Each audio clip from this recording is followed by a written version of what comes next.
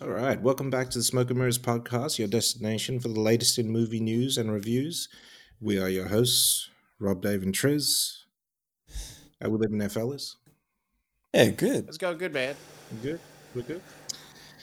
All right, so in this episode, we're going to take you through our reviews for Asteroid City, the newest episode of Lioness, Reservation Dogs. We'll throw you into the anime corner with T-Dog over there.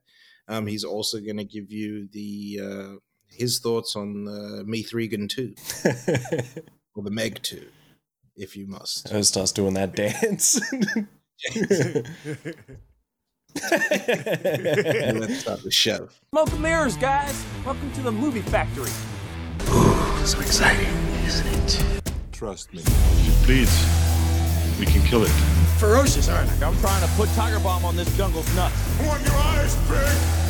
Yippee-ki-yay, motherfucker. You're not gonna die, you bitch. Dead or alive, you are coming with me. Now you wanna get nuts? Come on! Yes! Fuck you too! You're gonna see some serious shit. Asteroid City. What'd you guys think?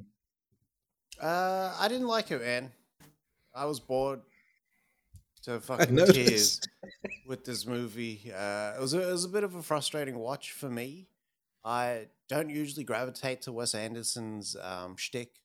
He's got a style. He's got like a kind of trademark look and flow to what he kind of does. I feel like the style and the substance of this movie were all the way up, but they never molded.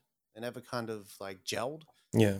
And because of the, I don't know, the sort of characters that he writes, I just wasn't feeling it that much. How about you Yeah. guys? It's not for me. I don't know. This movie is not for me. Like I don't get that type of humor. We understand what he's trying to say, or what we think he's trying to say. But yeah, it just for me it just doesn't hit. I fell asleep in the movie, and then I saw you like sit all the way forward because I knew you were trying to concentrate, and it just like didn't work.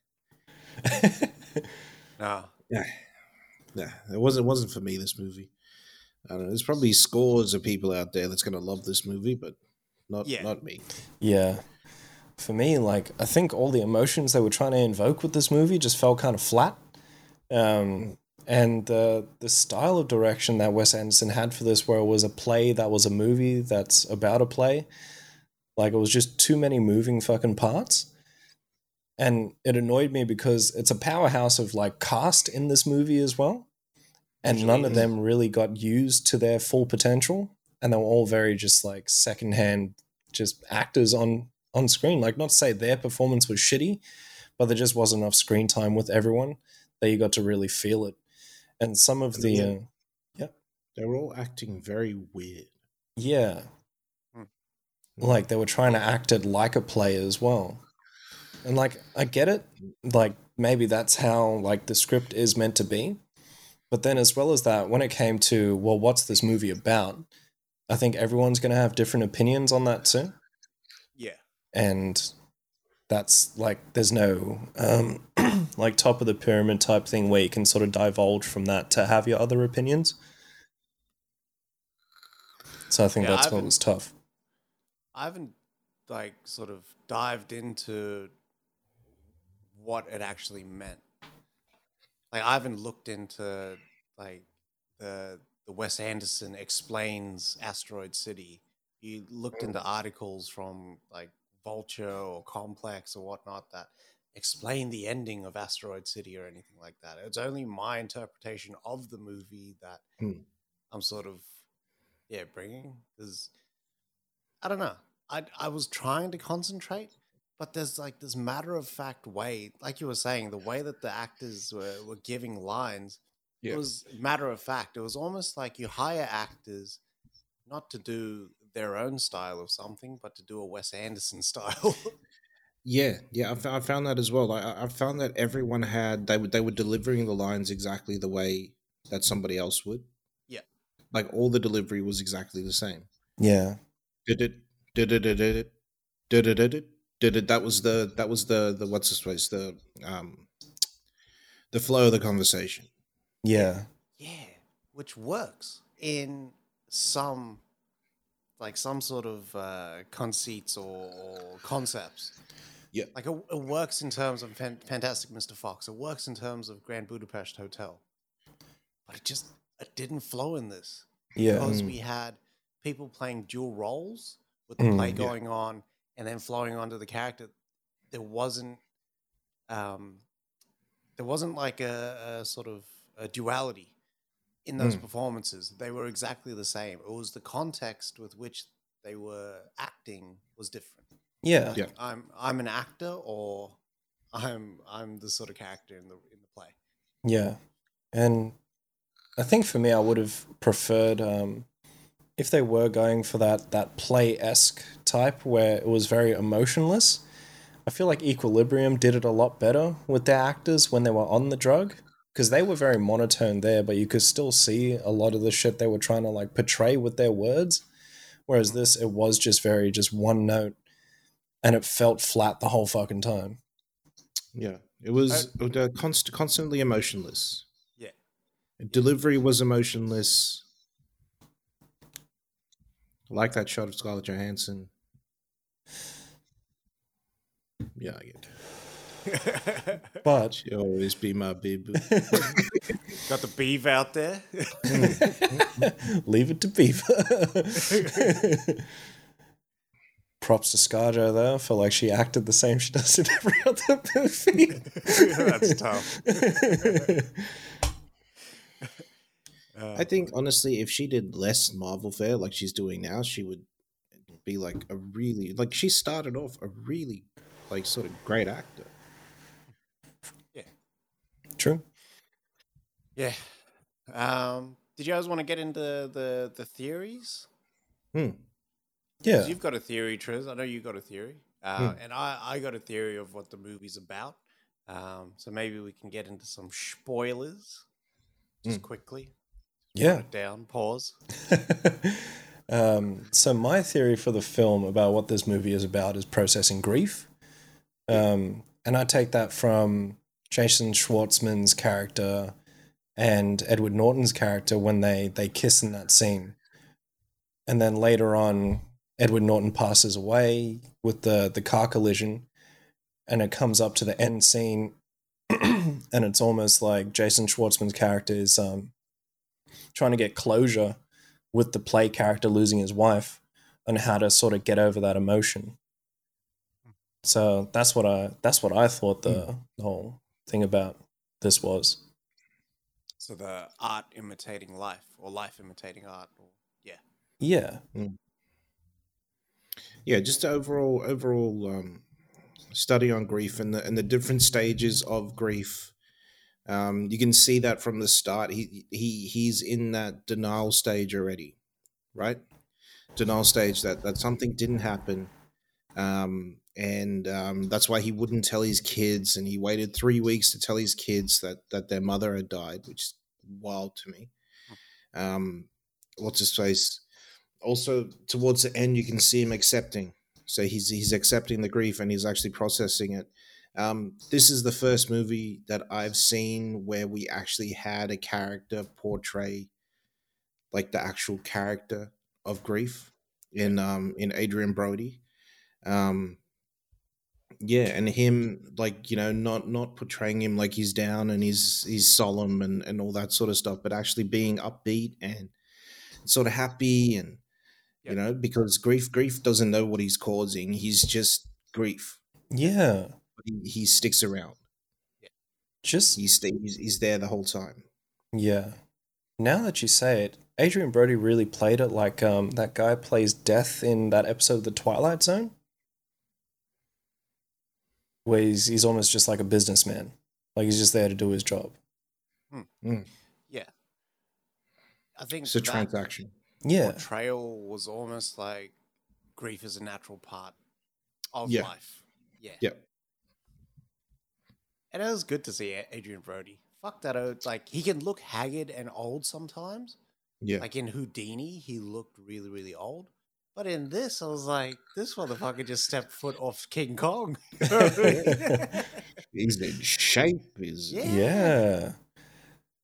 Thought Mans was going to do Predators again. not voice shape, but still in shape. Yeah. Very good. He is tall, yeah? Like mad tall. Yeah. He's a lank dog Like for sure. 6'2". He's not gold. He's not gold. What's his name? Goldblum tall, but he's tall. Yeah. Shit. Tall drink of water. Want to find out who threw me out of a fucking plane? All right, No. mate.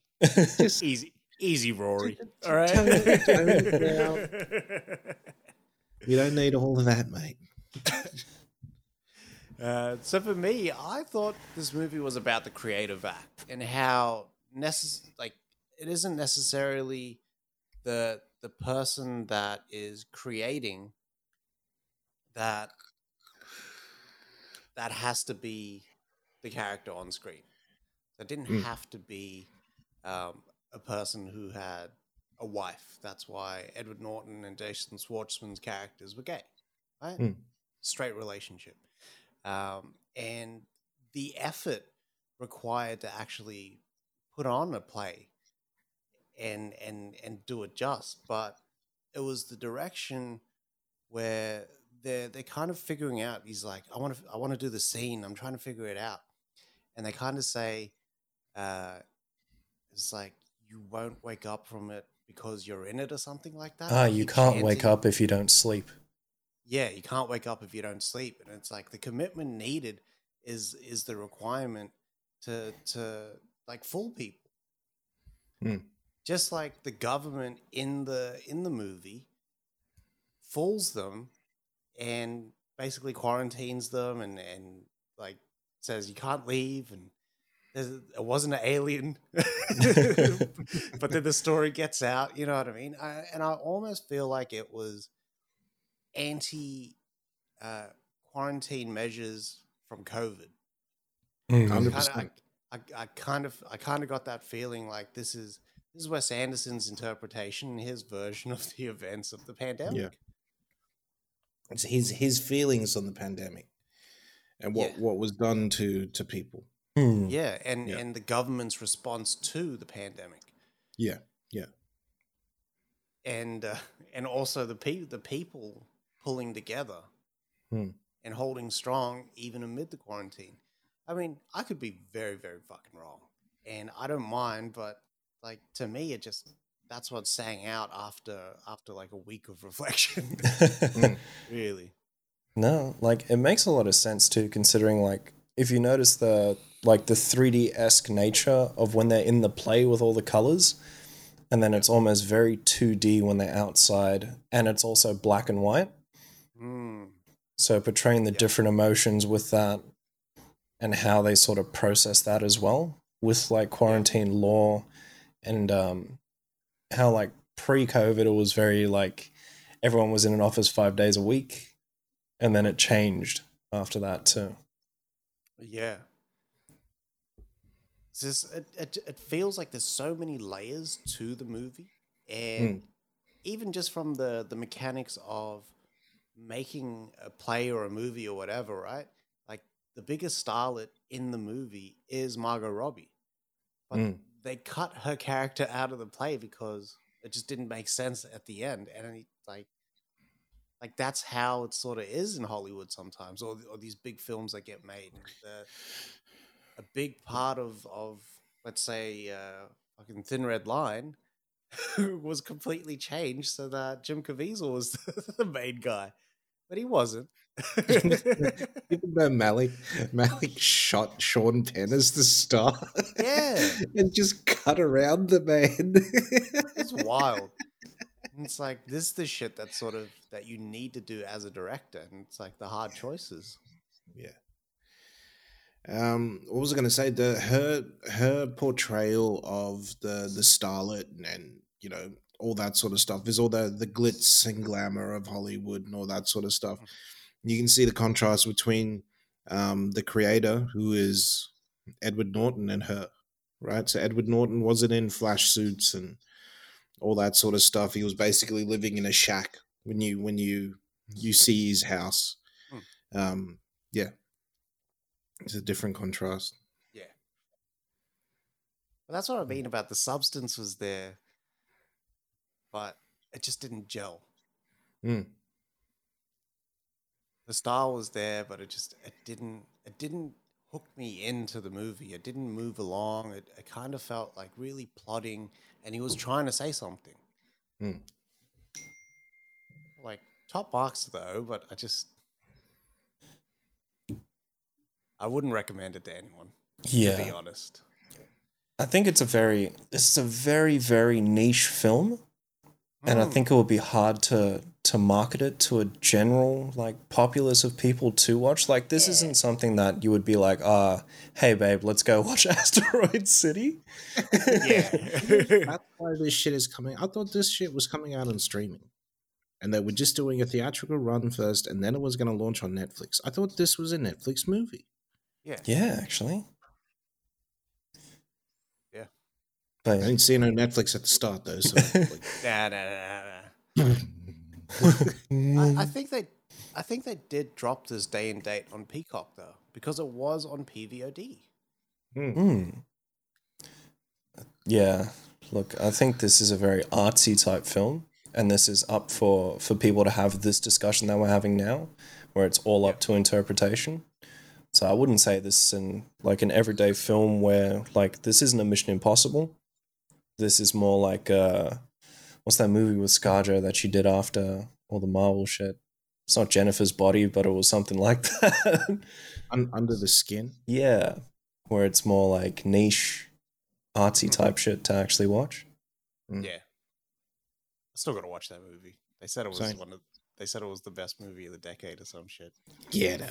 I beg to differ. They said that shit about that Sarah Paulson flick, that Run movie.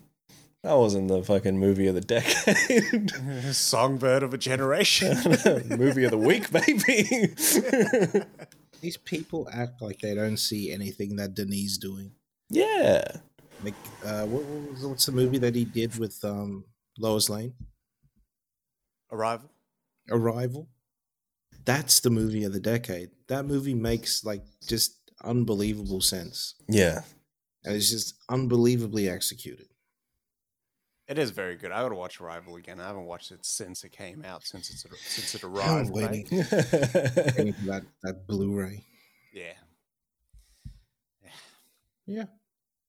Very good. But yeah, check out Asteroid City. It's out from the 10th of August. Go give it a watch there. Yeah. Want to let us know about the old Meg?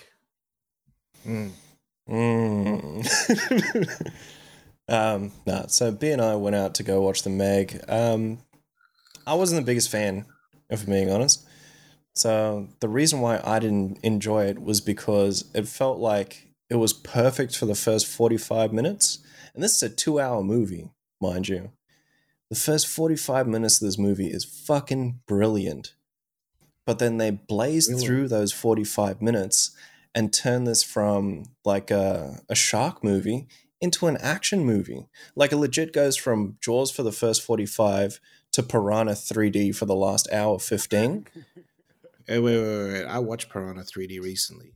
Them hits was fire. Oh, so it's like a bad version of Piranha 3D. Shark Remember that Nights? second Piranha. Now, it's funny you say Shark Night. I was watched that recently and enjoyed the shit out of it. Oh, wow. Okay. But this had like no merit to it. So it begins with Statham, right? And it was cool. They had like a small action sequence, but it still threw me off that Jason Statham's fighting now.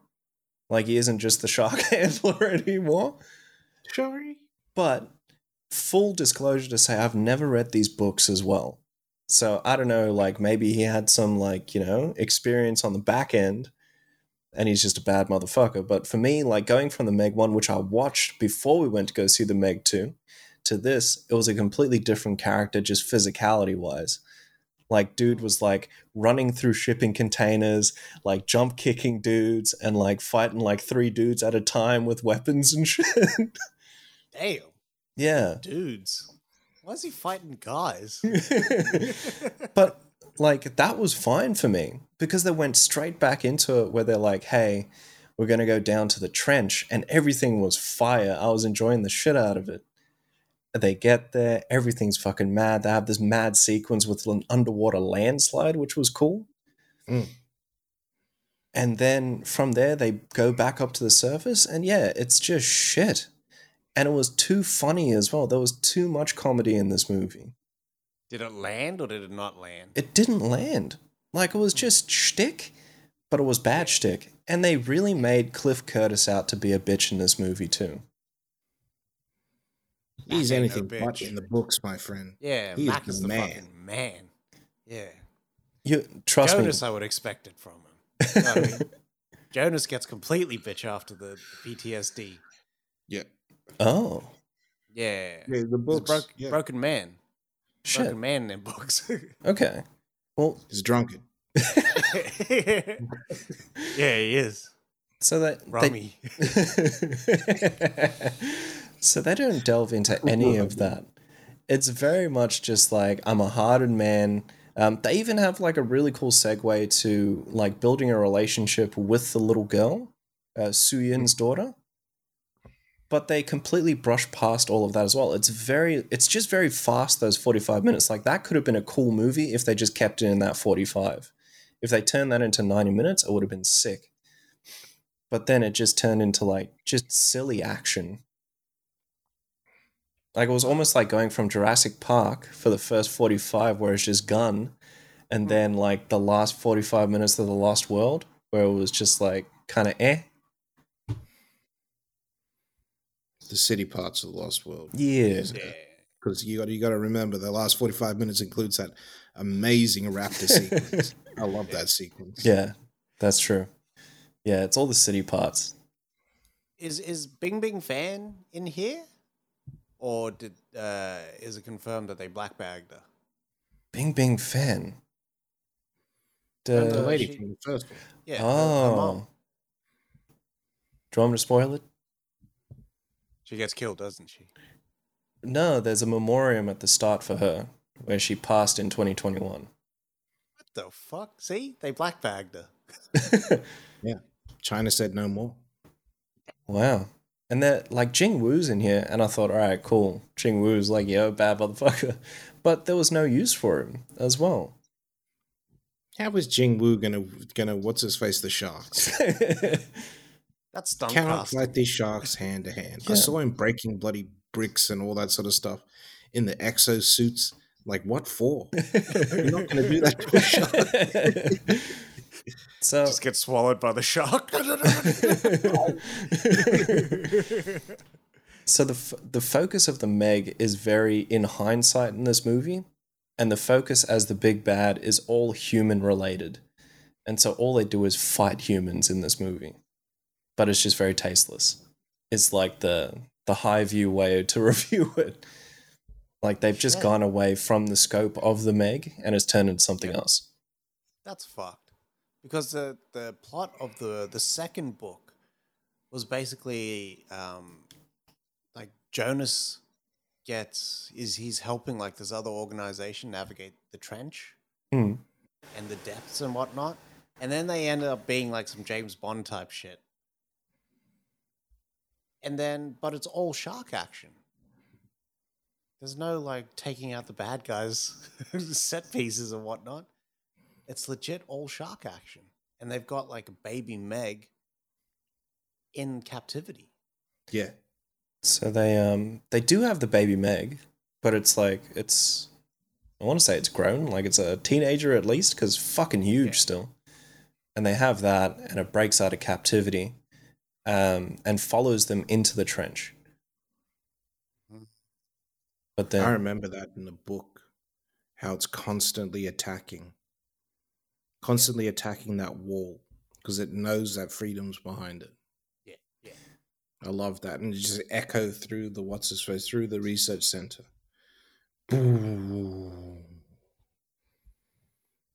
Missed opportunity. Yeah, I was excited because it was Ben Wheatley. yeah. He did like Free Fire, and he was gonna do Tomb Raider. Yeah. You guys might have a different opinion, but for me, I hated it after that first 45. Like, the first third is sick, and then after that, it was just shit. Damn, was it a longish movie? It Yeah. seemed like it was quite long. So we went into the 9:30 session, and we got out at 11:40, 11:50. Okay, So that it's is long. yeah, for a shark movie, it felt long. But then, how long was Jaws? Hour 40. Hour 40, if that. Fuck. I think it ends at an hour and 38 minutes. Yeah. You literally have 2 minutes of credits until they get to the shore, and then it's like, Zana Company, and it's finished now. You can leave. Jaws made so much money. Yeah. They knew that people don't want to stick around for 2 hours for a shark movie. It's a shark movie. There's only so many people that can get attacked. Exactly. Yeah. Like, this was just boring after that. Damn. I was really looking forward to it. I'm kind of glad we didn't get invited to this one. Like, thanks, WB. But if I was gonna see it, it would have been free. You know what I mean? They posted us up in the shittiest cinema as well. It was Cinema that. 3. Cinema 3. So is that a recommend or fuck this? Decisions. I recommend the Meg 1. That's wild. But no, look, if you're a shark enjoyer, like, go watch this movie, but just don't be surprised if you come out just shitty about it. Damn. I just see your quote on the cover. I recommend the Meg 1. Fuck, if that got on the cover, I'd be so happy. Shit. I'll go into Lioness and Res Dogs. Lioness. So I fucked up completely. Lioness drops on a Sunday. Oh. Hey. Yeah, so it's actually a Saturday show for the States. Really enjoying this one. Fucking hell, Oz didn't think I would. And I thought they were going to add some bullshit in here, but nah. They fucking, like, yeah, they really pitch it with this one. They got the money, yeah? Yeah. So Zoe Saldana's character is completely fallible. Like, she fucks up by throwing this chick in. Like, she wants to see what she's made of. So she throws her into this situation where she's got to get interrogated and waterboarded, and they beat the living shit out of her. But she fucks up because she's still on assignment. So if she gets a call, she's got to go out there with all these bruises and shit.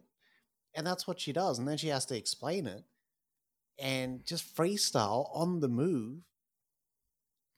You also get this insight into, I don't even know if you can fucking call it insight, but really, like, you would expect the CIA to be doing some shifty shit like this. But you get the sequence of the CIA requiring some of her team to pull a job for a cartel because the cartel member can get these 5 Taliban guys into a house, ID them, and then the CIA can move in. Drone attack. So they do like this thing where they set off an EMP. These guys are carrying, they're transporting this witness, basically this cartel member, hit the EMP, completely fry the cars. People are just getting fucking killed and whatnot, and they're operating on US soil. It's crazy. The domestic operations, and part of her team is now included in it. And you get to see Nicole Kidman more. You still haven't seen Morgan Freeman. I don't know where the fuck he's hiding. It's 4 episodes in, mate. I want my Freeman. But you get to see Nicole Kidman kind of show her teeth a bit more as well. And Oz wasn't expecting much, like just from the performances I've seen so far. Because it looks like Nicole Kidman's wearing a Nicole Kidman mask. Like it's fucking Halloween. Like this. yeah, the Botox is fucking freezing her up big time. But she brings the chops though. She's like not taking any shit. She's more the political government sort of suit side of it all, and organizing it. But yeah, she's got an interesting relationship with Saldana as well, because Saldana's kid in the 4th episode gets into a fucking car accident. And you find out that she's pregnant. Oh wow. The mad fucking thing about it, right, is that the dad is a surgeon, and he's operating at the time when he gets the news, and like he's like, I can't do this, I need to go. And he's like with the girl, like with his daughter, and he's like, I always said that the things that are going to impact your life the most are cars and sex. Because he finds out she's pregnant, right? By one of his colleagues, which is a fucked up situation to be in. And his daughter's 14. And he's like, and now, because your friend's dead, you're going to actually have the chance to learn from your actions. Without me telling you, you're going to get a chance to learn. I was like, this is some fucking parenting 101 right here. Because the motherfucker's like, yeah, it's like practical application. Which is like, it was really, really cool. Like, it wasn't him like fretting and stuff like that, because Zoe Saldana's character couldn't make it back to the hospital and whatnot, because she's out on operation. And she has a cool line in there as well, is like, we're trading our kids' futures for our jobs. I was like, fuck, that's the story, isn't it? All over the world, cunt. Want to be in the rat race? There's going to be some fucking collateral damage. That's for fucking sure. So yeah, I mean, 2 solid episodes that came out. I'm really enjoying the show. It's fucking solid. Taylor Sheridan's on point. I think he got enticed by the prospect of this show. And just like Yellowstone can wait. Busy. Did big numbers, Busy. man. This show did For real? massive numbers in the US, yeah.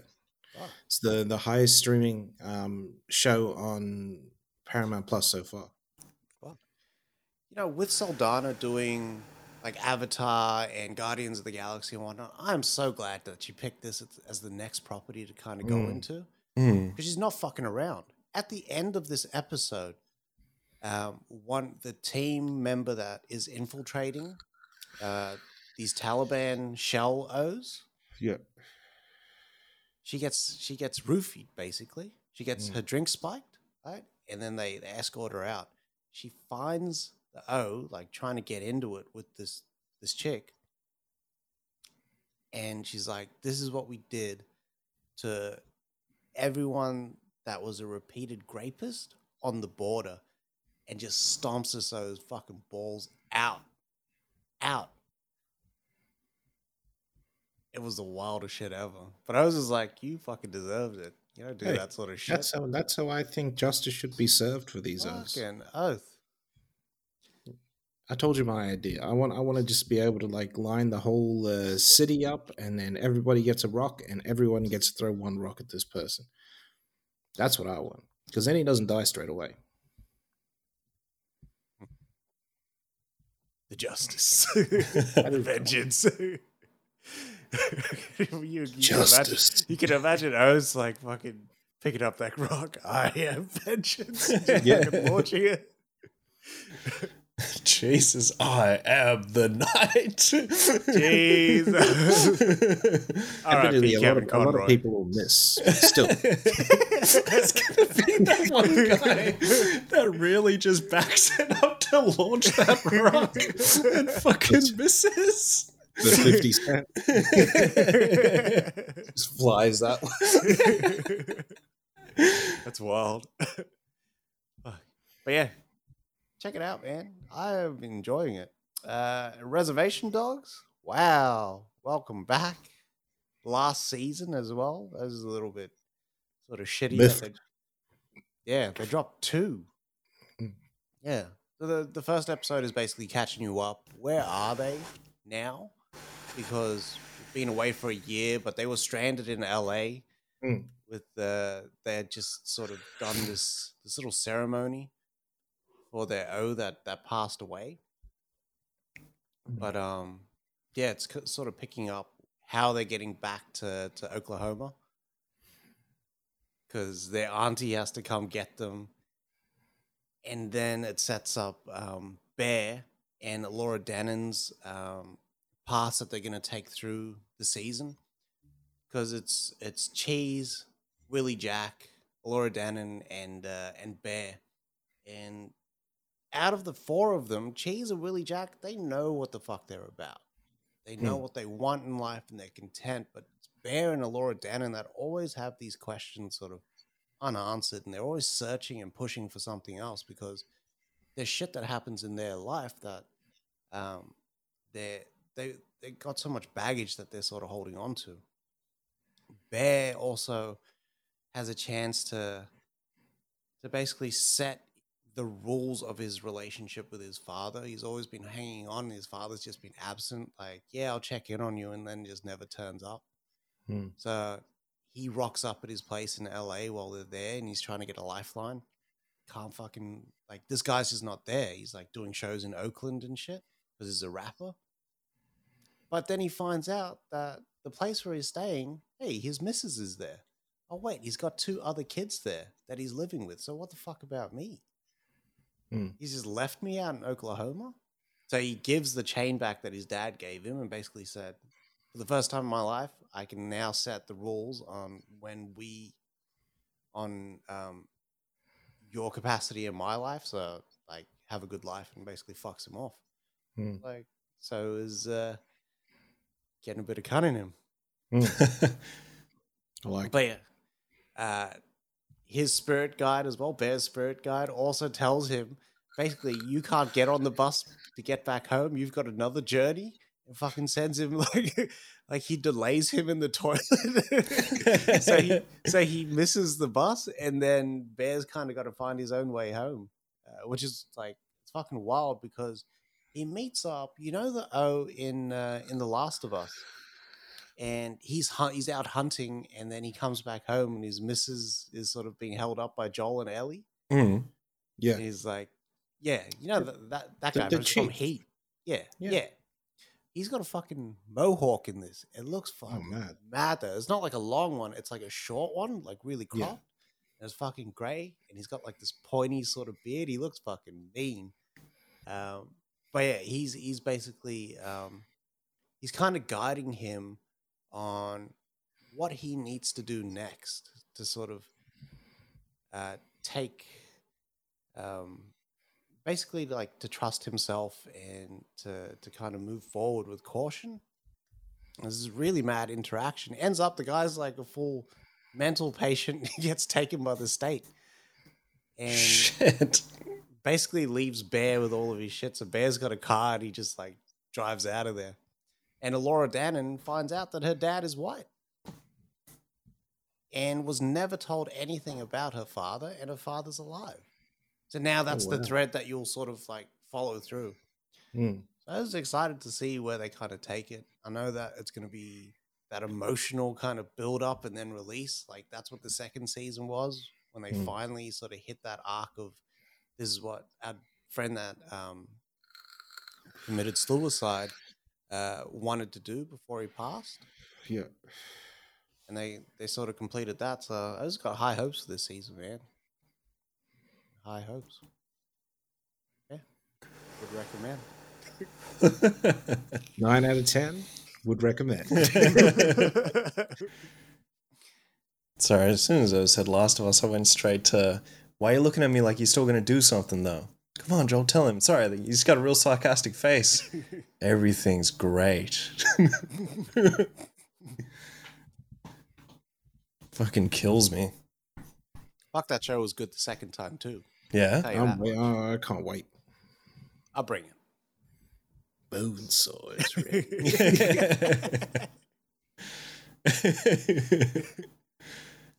Alrighty. Moving into that anime corner. So, I didn't get a chance to watch Bleach. Busy weekend. But Jujutsu Kaisen, the hidden inventory arc, has officially finished now. This is what I've been fucking waiting for. So it was a quick 5-minute breakdown. So the reason for this is because with the first season of Jujutsu, they don't really give you much information. It's kind of like a rolling start. So you kind of you get a very brief introduction, and then it's straight into the world of the Jujutsu Academy and their sorcerers. So with this, you get an origin story for the most powerful sorcerer, which is Gojo Satoru, and then his best friend and also the overarching villain of the whole series, which is Gito Suguru. So both these guys were part of the Jujutsu Academy, right? And they didn't like each other at first. It's very much like a Tango and Cash, where they only really like each other close to the end. And they get given this task, and the mission is that there's this massive barrier that holds all the demons out of Tokyo. But it's ruled by this one guy, and this guy needs the star plasma vessel, which is one person that's born every few thousand years to reinvigorate him so he can keep the barrier up. So they get given the task to go find this vessel, and they find that it's been abducted by another academy because they don't want the barrier to keep going. They want the demons to come through because they're very much like allied with them. Yeah. So Gito and Gojo, like, they're still fighting, but they know what they have to do. And they find the two guys that are holding this lady captive, and they end up fucking these guys up.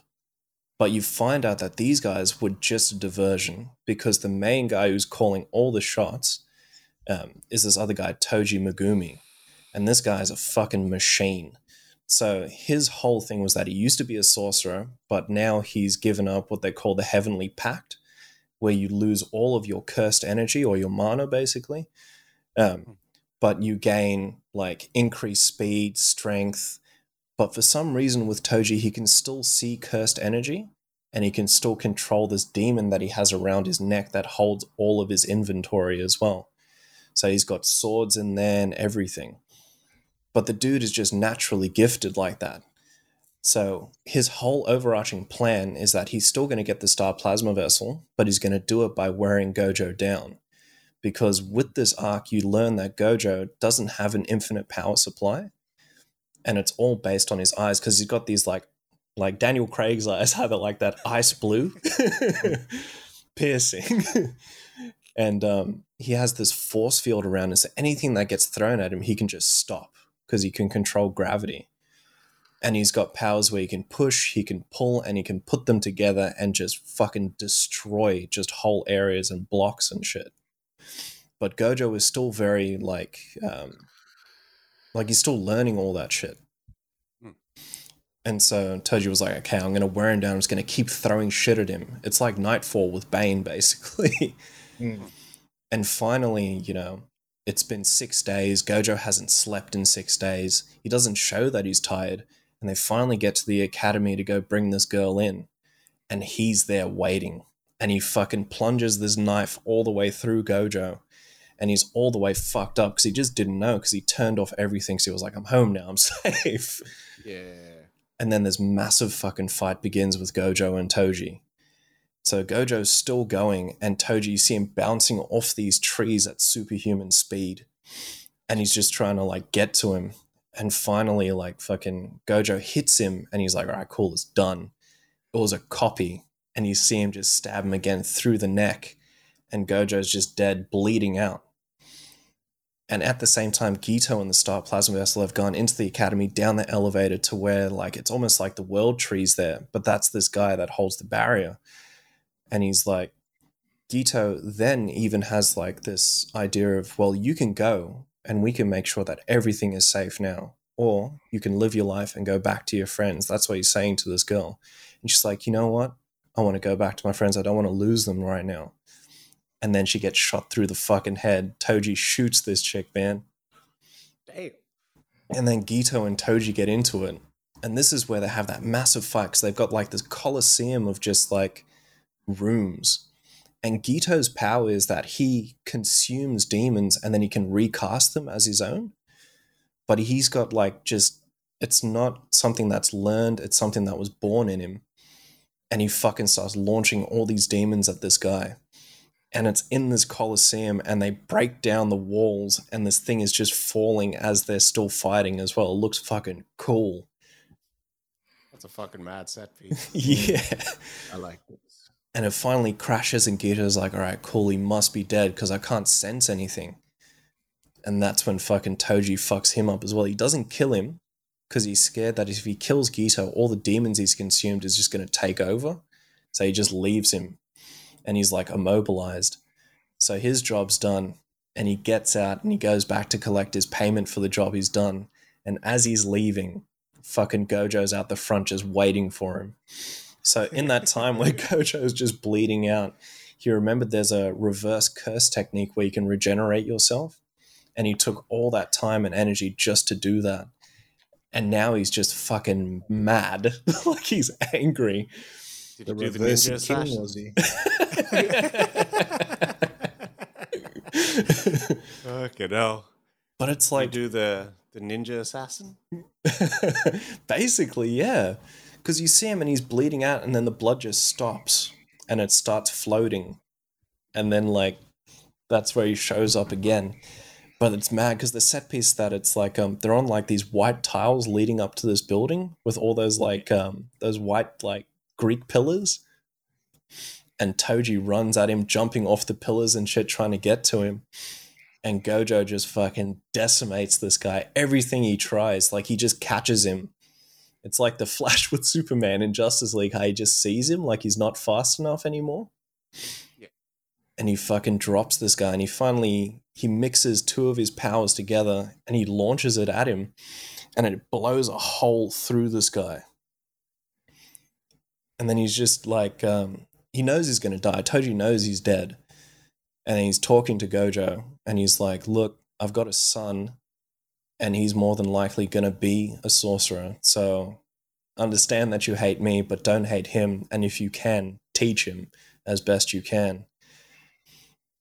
And so Gojo was like, yeah, all right, I'll do it. I mean, I haven't got anything else to do, you know? And then all the other girls dead, they still deliver her. And you find out that whenever a star plasma vessel dies, another one is either still out there or one gets born at the same time as well, of the death of another one. And Gojo's carrying this girl through this like crowd of people that support the destruction of the barrier. And they're all clapping and they're all happy, and Gito's there as well. And Gojo says to him, if you want right now, I can kill everyone in this room. And it will be easy, and I won't care. And Gito's the one to call him off it. And it was like, don't do it. You know, there's something bigger out there that we need to worry about. Delivers this girl, leaves. And then, like, with Gojo becoming more and more powerful, Gito starts feeling inferior. And he's wondering, well, what the fuck am I doing here? You know, I had Gojo, we've turned into friends, and now he's off doing all these high-rank missions without me. And I'm just here. And then there's little bird in his fucking ear, which was another sorcerer there. She was like, well, there's two options here. You could either become an ally and stay here and just do whatever you need to do, or you can be the one to take down the barrier now. And then he's like, you know what? Fuck it. Because the whole solution for that is very much like Samuel Jackson in Kingsman, where if you kill half the population, the world is going to thrive. So that's his whole idea. Is that I just want sorcerers, I don't want normal human beings, so we're going to kill everyone who isn't a sorcerer, and then we will thrive as a population ruling the world. And he leaves, and he doesn't do anything too drastic. People start finding out that he's just chosen to side like that, and Gojo snaps and fucking finds him. And he's like, why the fuck are you doing this? You know, we don't need to like be enemies. We can just sort this out right now. And Gito's like, I've made up my mind. This is what I'm gonna do. And he just leaves. Doesn't try to kill him, nothing. And Gojo just goes back to the academy, and then it flashes back to the current time now. And it's almost like he was daydreaming about all the shit. And fucking all these new students, the current characters of the season 1 of Jujutsu, come back. And that's where the arc ends. But Shit. This was fucking incredible. How long was that episode? So all up, that episode was only 24 minutes, but that was the whole 5-episode arc explained, like, all together. Okay, shit. So, just a heads up as well, the next 2 episodes are going to be recaps.